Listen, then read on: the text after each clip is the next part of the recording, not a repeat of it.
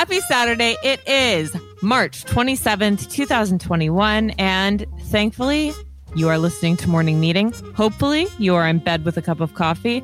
And we expect that you have already finished your entire edition of Airmail by the time you've picked up this podcast. Welcome to the show, Michael. And happily, I'm here with you, Ashley Baker. Oh, yeah. And I'm Michael Haneyville.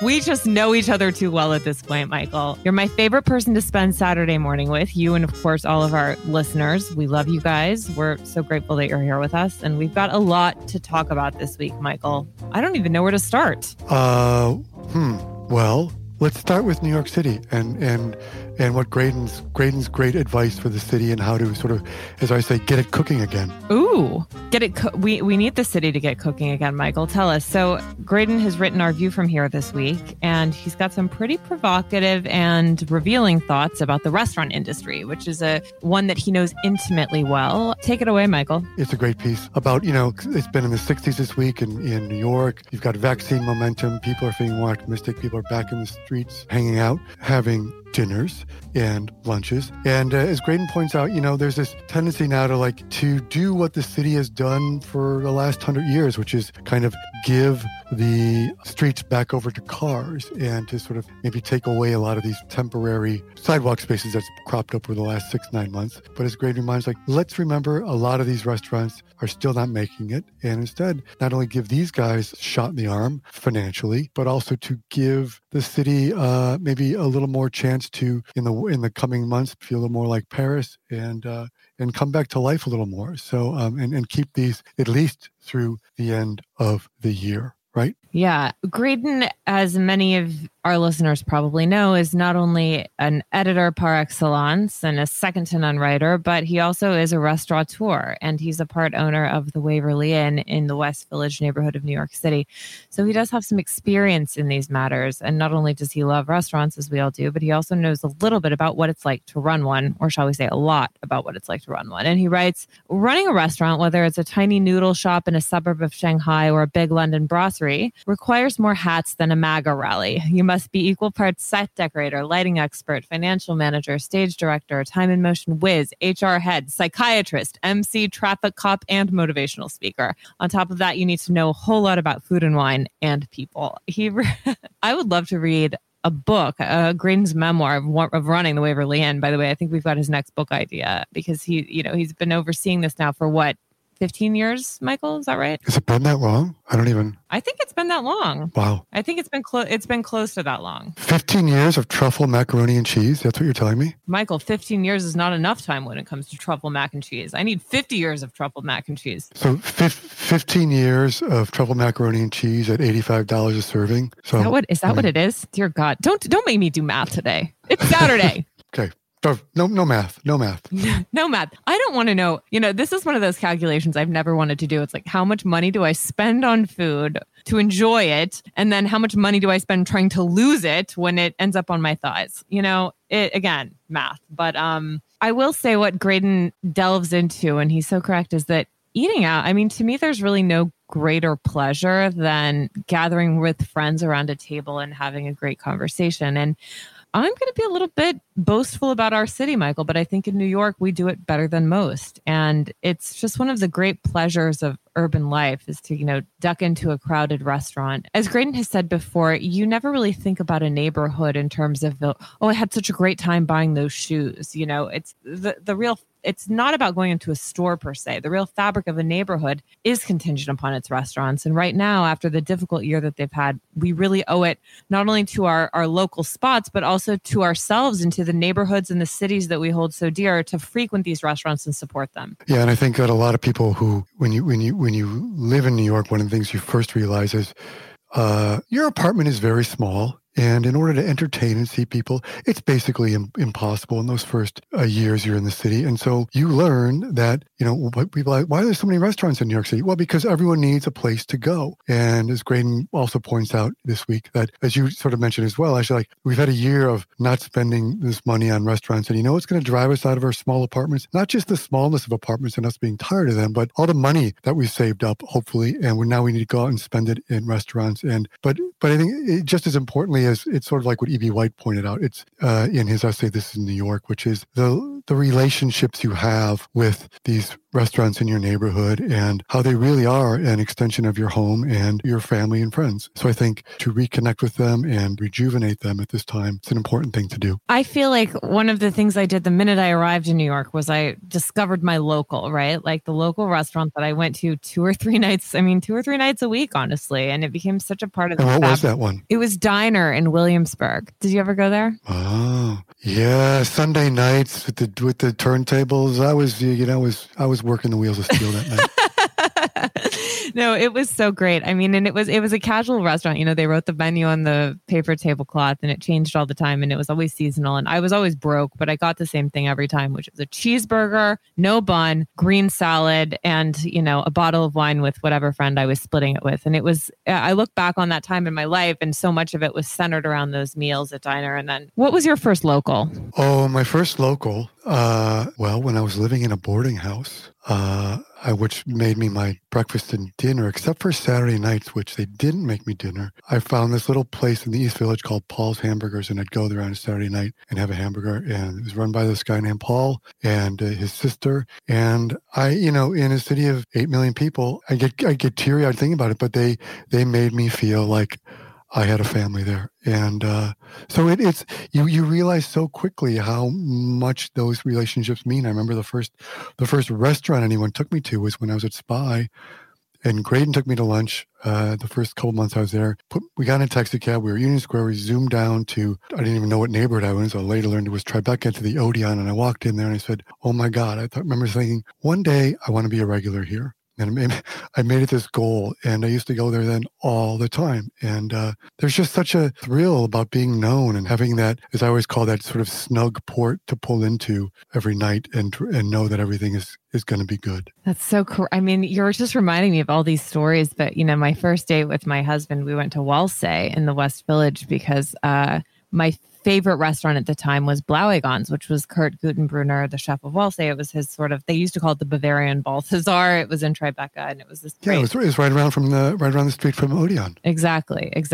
And, you know, we went there on our first date, and I had some friends that knew Kurt, and he probably wouldn't even remember this, but he came over, you know, he brought us a bottle of champagne. We closed out the restaurant that night, drinking champagne with Kurt, had the best day. Fast forward 15 years later, I'm still married to the guy. And when we moved, right, when we got our first apartment together, we basically chose our apartment based on its proximity to Blauegon's and to Odeon too, in a certain part. But everyone's like, oh, I like your apartment. And we're like, yeah, we're here. It's a great apartment, but we're really here for the schnitzel at Blauegon's, you know? You just made me really hungry, Ashley. I know. I'm starving too.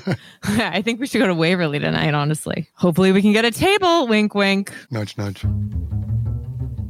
All right. Well, Michael, we could talk about this topic all day long, but instead we have an expert on, Chef Ryan Hardy. He is a chef. He is a partner. He is a co-owner of 3 of the hottest restaurants in New York, Charlie Bird, Pasquale Jones, and Legacy Records. And he is here to talk to us about what is going on in his business. Welcome, Chef. Thank you. Thank you, Ashley. Michael, thank you for having me on. So Ryan, give us a sense of what's going on first and foremost with your restaurants right now in New York. Well, it's been a difficult year, I think, for everyone, not just for restaurants, certainly for the purveyors and for the drivers and for everybody who's had to suffer through this pandemic. Our restaurants are rebounding. I think as the weather turns, so do diners, and so do us all. So I think that's a great sign for where the city is headed. Ryan, your restaurants are so important to their respective neighborhoods. Charlie Bird in Soho / the West Village and Pasquale Jones in Nolita in Little Italy. Tell us a little bit about what your regulars have said to you, now that you guys have opened your doors again, and just give us a sense of sort of how you guys factor into the fabric of these neighborhoods and what these neighborhoods would be like without restaurants like yours. It's been amazing. I mean, I have to really go back to some of the first days during the pandemic. I think we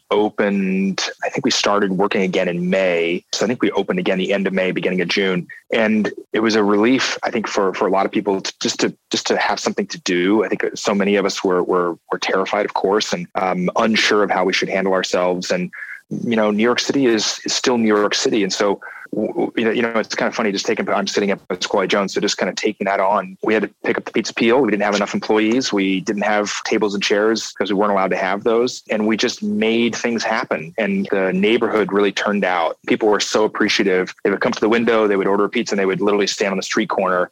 We were able to sell them a bottle of wine. So we'd uncork the wine, we'd sell it to them, and they would stand over a trash can and eat a pizza and drink a bottle of wine together. And although that's not the type of hospitality we strive for, it was this camaraderie that we saw that we were providing a service to a community that was in need, needed a reason to come out of their home, if only for a few minutes, to come out, eat a meal, see the light of day, and then go back. And I think that we built on that slowly over time, not just as a business, but that relationship with the community. So, and I love hearing you talk about, as someone who was in the city the entire past year, and I think just to remind people who didn't live in New York what that was like. But you're exactly right. I mean, I remember those early days of May, June, when some of the restaurants started to reopen, and you keep using that word community, which I think is so important, because as I was telling people who didn't live here, I said, once I saw the restaurants back on the street, it was life returning to the street, right? And you could see life coming back to the city. And I think that's that space that restaurants occupy for New Yorkers. It's where life happens, whether it was oftentimes in the restaurant, but now out on the street, and exactly what you say.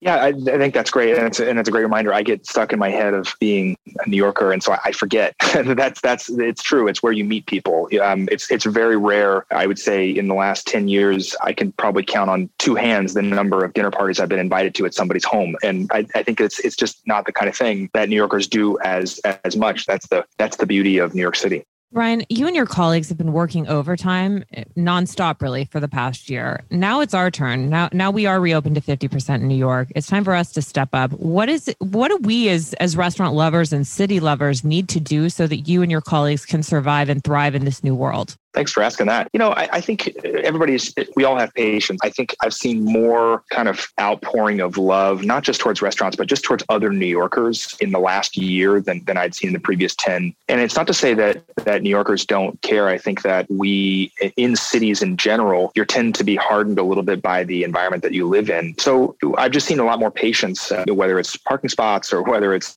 walking, or whether it's just kindness to each other. And you have to be patient. You go out to eat. It's hard to, we really, we're charging food and beverage minimums for a while that, we just ask, look, we're not gouging anybody. We just need, if you're going to come in and take a seat, we need to make sure that we can make, $75. And that was literally our food and beverage minimum at Pasquale Jones. And I think Charlie Bird was 85. And people definitely gave us some pushback on some of those things. And when you'd go and explain it to them, they'd say, okay, I get it. I want to help out. So I think patience is the first thing. All right, Chef. Well, we'll be seeing you at your restaurants very soon. Best of luck with the reopening of Legacy Records. Can't wait to be back in person there. Guys, thanks so much. I really appreciate it. Please say hello to everybody at Airmail, and can't wait to get together and eat some food again soon. Absolutely. Thanks for being here, Chef. See you soon, Chef. Cheers. All right. Talk to you. Bye. Michael, on a slightly darker note, did you hear? Okay. It's usually my job, but go ahead. Did you read what Bill de Blasio is up to? Do you know what Bill de Blasio is up to? Has this happened in the last 6 hours? Wait, what? I'm sorry to say it, Michael. For those of you who like working at home, this period may come to an end. The municipal workers of New York City will be returning to the office starting May 3rd. So I saw this. Remote work for 80,000 municipal office workers is ending. And this is sending out a very clear message that New York is open for business. God, how do you feel about this? I mean, we are going back, right? Well, you and I are supposed to officially say, now that we're being recorded, we love our office and want to go back. But you and I will have an offline conversation. Yeah, I guess we can I see my attorney right now, please? Michael, you need to call your lawyer. No, look, we love our office, but we don't work in like a normal office in Midtown. We work in this beautiful townhouse, as I think I talk about every week on the show. It's very civilized and nice. But, we also work in these jobs where like conversation and communication is paramount, and the office really facilitates that for us. So I do think for us, it's going to be important that we get back in some capacity. Probably won't be 5 days a week, But I'll tell you something else that interesting that came across this week. The news is, I don't know if you saw this, but Jane Fraser, who's the recently appointed CEO of Citigroup, the big banking company, she announced this week that they're going to bring back all the employees starting very soon. But she said basically it's going to be hybrid that this is all change, and that like this idea that bankers had to be in the office 5 days a week and always available. And so she's going to kind of loosen that up, and she's instituted a couple of things, which is like Zoom free Fridays, so that no one has to, whether you're home that day or at the office, have to do Zooms, and but basically it's this gigantic institution sort of realizing like things are going to be a little different going forward. So maybe there's a world between the two of these, right? I think it's going to take a while for the market to suss itself out, but ultimately you're going to see the companies that are the most successful are the ones that are able to sort of come up with the right type of flexible arrangements that fulfill everyone's needs. Did you see that story about the Goldman Sachs survey that they took this week? That was great about town. Michael, some people apparently work 90 hours a week. Who knew? Apparently. But like these guys go into this and then like 10 years later, they're making $90 million a year. So what's the problem? I don't get it. There used to be a trade-off, or there still is a trade-off. It's like you have no life, but you get paid. Right. You have no life, you get paid. And then guess what? You retire at 40. So what is the problem? Yeah. But it's like I have such a skewed perception of like what work is supposed to be like. There's things that we don't like about work, right? Oh no, I like everything. I like everything, boss. Love it, boss. Everything's great. Just great. But but we read books, we write about books, we write about culture, and we these are the things that we do for a living, and we're not number crunching or working in spreadsheets most of the time, and like we have fun with what we do. So for us, it work doesn't have the same sort of negative association, because like I consider reading a book to be tied to my job, right? Sometimes. That's true. Okay, listen, you wanted to talk about bad behavior and dark things. Oh God, yes. Not too dark. This is not too dark, but this story that we've got in this week's issue, which is by Nimrod Kamer, who taught us a couple weeks ago how to sneak into Mar-a-Lago. But people who are probably not going to be returning to the office for a long while are down in Lamu, which is an island off the coast of Kenya, right? This is a crazy story. I like this story a lot because, first of all, Lamu came onto our radar. Because you like people behaving badly. Always. It's so much more interesting than people behaving well. Are you like Brooke? Because Brooke likes to like narc on these people. But do you like to like find out people behaving badly and then report them? No, I don't. I just like to hear stories about them because it makes me feel better about my own derelict behavior. Okay.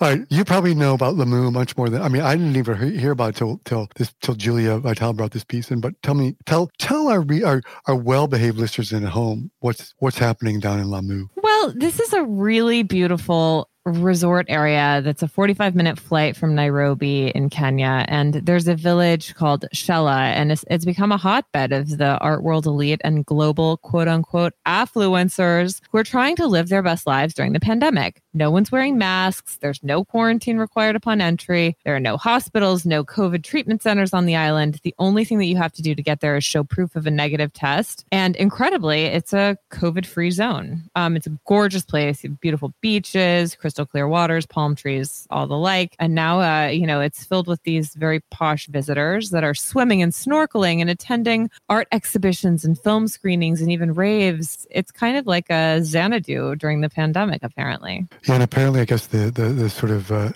center of it all is the hotel called the Paponi Hotel, which is, as Nimrod kind of points out, is the new Chateau Marmont. But everyone kind of crosses through there at some point. It's where you can go and meet up with other fabulous people and enjoy your pandemic life, living your best pandemic life there. Yeah, I mean, to me, Michael, look, this isn't like these guys aren't behaving badly. They're just behaving kind of cluelessly, and like ignorance is bliss in the case of what's happening in Lamu right now. So we'll take it. Yeah. We'll take it. So speaking of British people and people behaving and aristocrats and all that, I had one little piece of good news I saw this week. All right. The Crown, the show I love, they've put out a casting call for to find a young Prince William for the next season. Oh, so tough. We need to get on board with our child actors so we can make some accurate predictions. It said that they put out casting called hundreds of top schools and drama clubs for a youngster to play the future king. They haven't yet cast Prince Harry, but I guess the new season is going to cover the early 90s, including the Windsor Castle fire, the Annus Horribilis, the end of the marriages of the Queen's 3 children. I guess the big question mark is whether it goes up to Diana's death in 97, but they're casting for the young Prince William. So there you go. Maybe I know who I'd put up for it. Who? Charlie. Oh, God. Your son. Actually, you know what? That's not a terrible idea, except I think William is always... It's not a terrible idea. He actually is more like he kind of looks like Harry more, I think, like with the red hair. No, he looks like William. Come on, he's got William's hair, and he's so smart and well-spoken. He is a little prince. Come on. He's a little prince. I'm going to submit his name. You should do it. I'm sending him in. I got to start making money off this kid, okay? He's costing me a fortune in Zoom guitar lessons. I mean, come on. That's a great idea. By the way, while we're on the topic of the royals, did you hear the latest news about Prince Harry and his new gig? I did. He is the chief impact officer at a Silicon Valley startup called Better Up, and it provides coaching and mental health services to clients. And the website has Harry on there as part of the leadership team, and he's described as a humanitarian, military veteran, mental wellness advocate, and environmentalist. So this is 3 weeks after that bombshell Oprah interview. And he's already got a new gig, and he's going to be advising on product strategy decisions, charitable contributions, and being kind of a public advocate on topics that are related to mental health.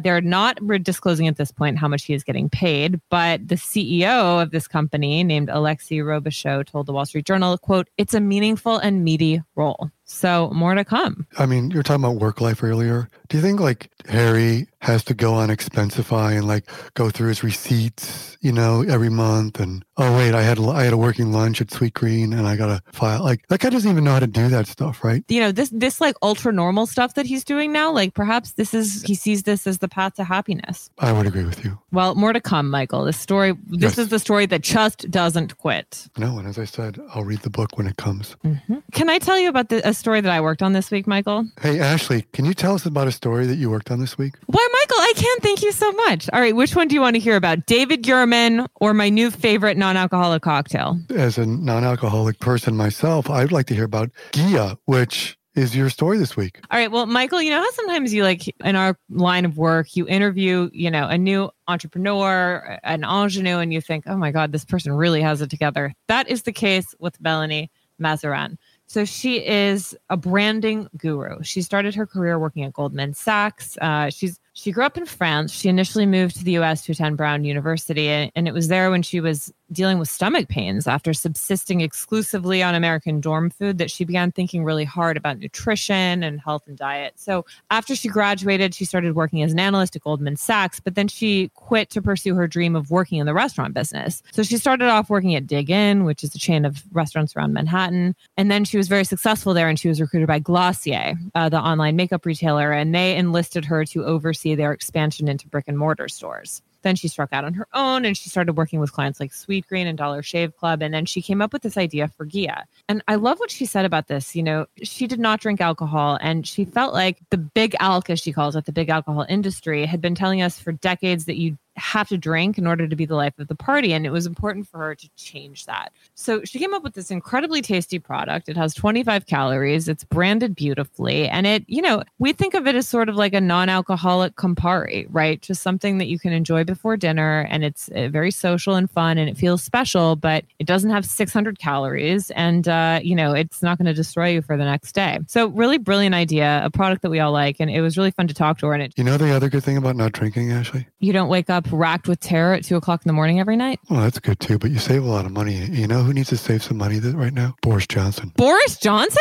Yes. Didn't you read the piece we've got this week by Joseph Bullmore? I did. I guess, politics doesn't really pay, right? At least not if you're doing it properly. Yeah. So you've been fascinated by Bojo and his fiance for a while, right? So tell us what she's up to and they're up to and what they're up to their eyeballs into this week. Well, have you ever heard the acronym DINK, Michael? Double income, no kids? Exactly. So it turns out that Boris and Carrie are sort of the opposite of that. They're like double income with the gazillion kids. Joseph Bummel writes about it for us in Airmail this week. Apparently money is so tight in the Johnson fam because he's got, quite a few kids all over town, probably going to private schools and costing a lot of money in food and shelter and lodging and all of that stuff, that, Carrie Simmons got a job and so they are now a dual income family. And she is now working as the communications director for the Aspinall Foundation, which is a conservation charity known mostly for 2 zoos that it runs down in Kent. We probably should have Stu Heritage, who lives in Kent, on this because I'm sure he's been to these places with his kids, but it's a pretty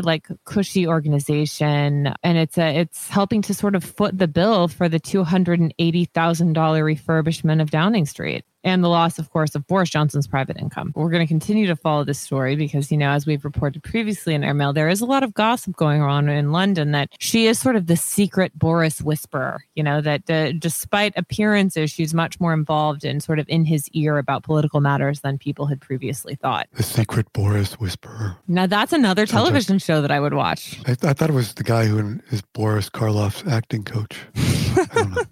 I don't know. Okay. All right. Well, Michael, before we trot off into the weekend and sunset into this marvelous month. Yes, dear. Yes, dear.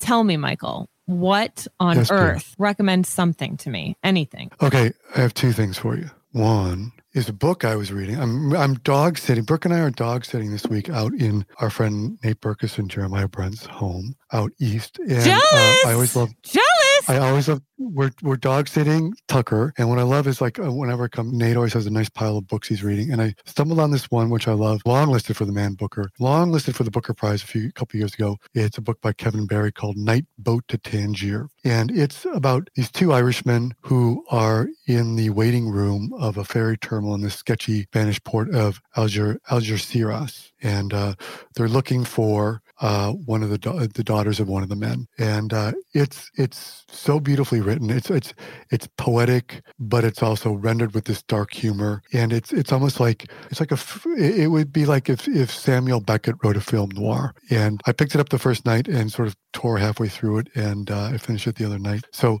loving that. It's just superbly melancholic, and but with this beautiful poetry in it, and as well as hard-boiled men. So I love that. My second thing, which I'm going to recommend, and I'm probably the last guy on the planet to see it because, number one, we don't have the Disney Plus channel, unlike 100 million other people who seem to, right? Have you seen Soul yet, the Pixar movie? No. Yeah, it's okay. I'm not the last guy then. Tell me, what's it about? I mean, I've heard rumblings, but I haven't seen it. Okay, so it came out back in December. It was supposed to be the big theatrical release for Pixar this year. Obviously, the world had different plans for it. But it is, I think it's nominated for an Oscar this year as Best Animated Film. And it was co-written and co-directed by a guy named Kemp Powers, who also wrote the screenplay for One Night in Miami, which we also discussed here earlier. But this might be my favorite Pixar movie since Up. Did you see Up? Remember about the little old man and the Boy Scout? And anyway. No, I didn't see that. Wow, what are you doing? I know. I'm just wasting my life is what I'm doing, Michael. No, you're not. Okay. How do you describe this film? It's about jazz. It's about longing and limitations. It's about death. It's about New York City. It's basically the story of a jazz pianist who has a near-death experience and he gets stuck in the afterlife. It's voiced by Jamie Foxx, and it's so inventive that it's impossible not to love this film. Brooke and I, it ended, it's like an hour and 40 minutes. We both turned each other sort of choked up and at the beauty of it, but also the inventiveness of it, as I say. And Tina Fey plays the sort of second fiddle in the film, or voices it. And it's got to be one of my favorite films of the year now. Really, really beautiful. Fantastic. Sign me up. Yeah. Marching orders. Done. Marching orders. And Ashley, what do you got for me? Well, Michael, I am reading a 21-year-old book. A book from 21 years ago, or a book for 21-year-olds? Okay, so it was published in 2000, and it was the final novel of a great American author, great American fiction, great American novelist. No idea. Saul Bellow, Ravelstein, his final book. Oh. Michael, you're in Chicago, and you should know this. I am a Chicagoan, as Saul Bellow said. I'm a Chicagoan. Knock once and I enter. What prompted you to read that? Well, I've been a Saul Bellow fan since I, was able to, I've been a Saul Bellow fan for a very long time. He's probably one of my favorite writers out there. And I do try to reread a Bellow book every year or so. And so this year I'm reading Ravelstein, and it's one of my favorite ones that he's ever written. It's a slim little thing. And I guess, you would call it sort of it's not really a memoir. It's not really a roman à clef. But anyway, it's based upon, the protagonist is Abe Ravelstein, who is a professor of philosophy at the University of Chicago. And this is the character based on Alan Bloom.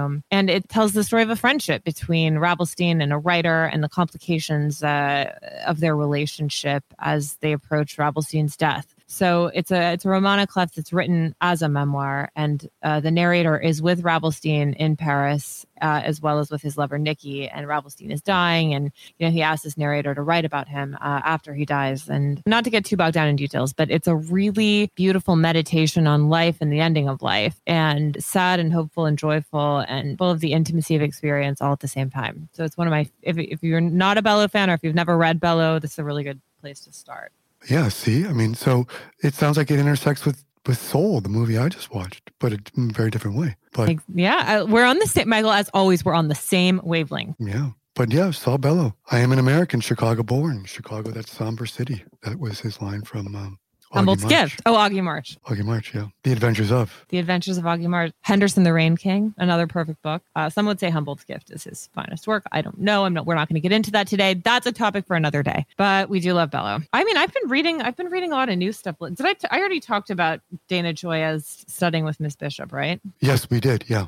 God, there's Mr. Sandler's Planet. What do Saul Bellow and Bob Dylan have in common? Jeez. They both won the Nobel Prize. Oh, yeah. I always forget that about Bob Dylan. I don't know how. It's such an important fact. I know. There you go. I've taken my son to see Bob Dylan twice. I took him when he was 5 and I took him again when he was 6. Yeah, I took him to see Bob Dylan at the Beacon Theater in New York. Bob usually plays like a 6 or 7 night engagement there. Usually it's like right after Thanksgiving. It's like that, Thursday, Friday, Saturday, Sunday, whatever, after Thanksgiving. And it was a fortune, and he was young and it was late and it was kind of a headache to do with the whole thing. But I had this weird feeling when I did it, like, who knows how long Bob Dylan is going to be around. I still don't forgive myself for missing Leonard Cohen's show at Barclays. Do you remember that in 2013? Mm-hmm.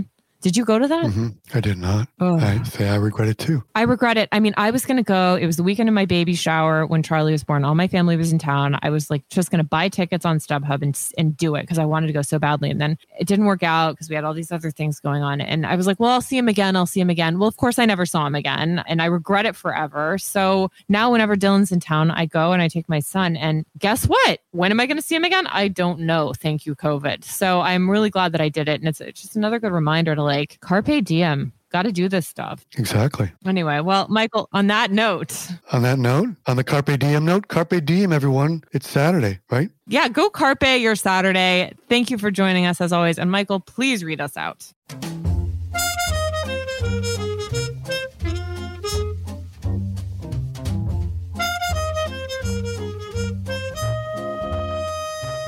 Morning Meeting is produced by Airplay Productions and edited by Jesse Cannon. Our co-editors are Graydon Carter and Alexander Stanley. Our chief operating officer is Bill Keenan, and our deputy editors are Nathan King and Chris Garrett. Our CMO is Emily Davis, and our music supervisor is Randall Poster. Our theme music is The Cute Monster by the Buddy Collette Quintet. A new edition of Airmail is published every Saturday, so please do subscribe and enjoy all of our stories on airmail.news, which we update every day. You can also find us on Twitter and Instagram at Airmail Weekly. We will be back here on Saturday with another edition of Morning Meeting. In the meantime, be sure and subscribe to the show on Spotify, Apple Music, or wherever you get your podcasts. Most of all, thank you for joining us.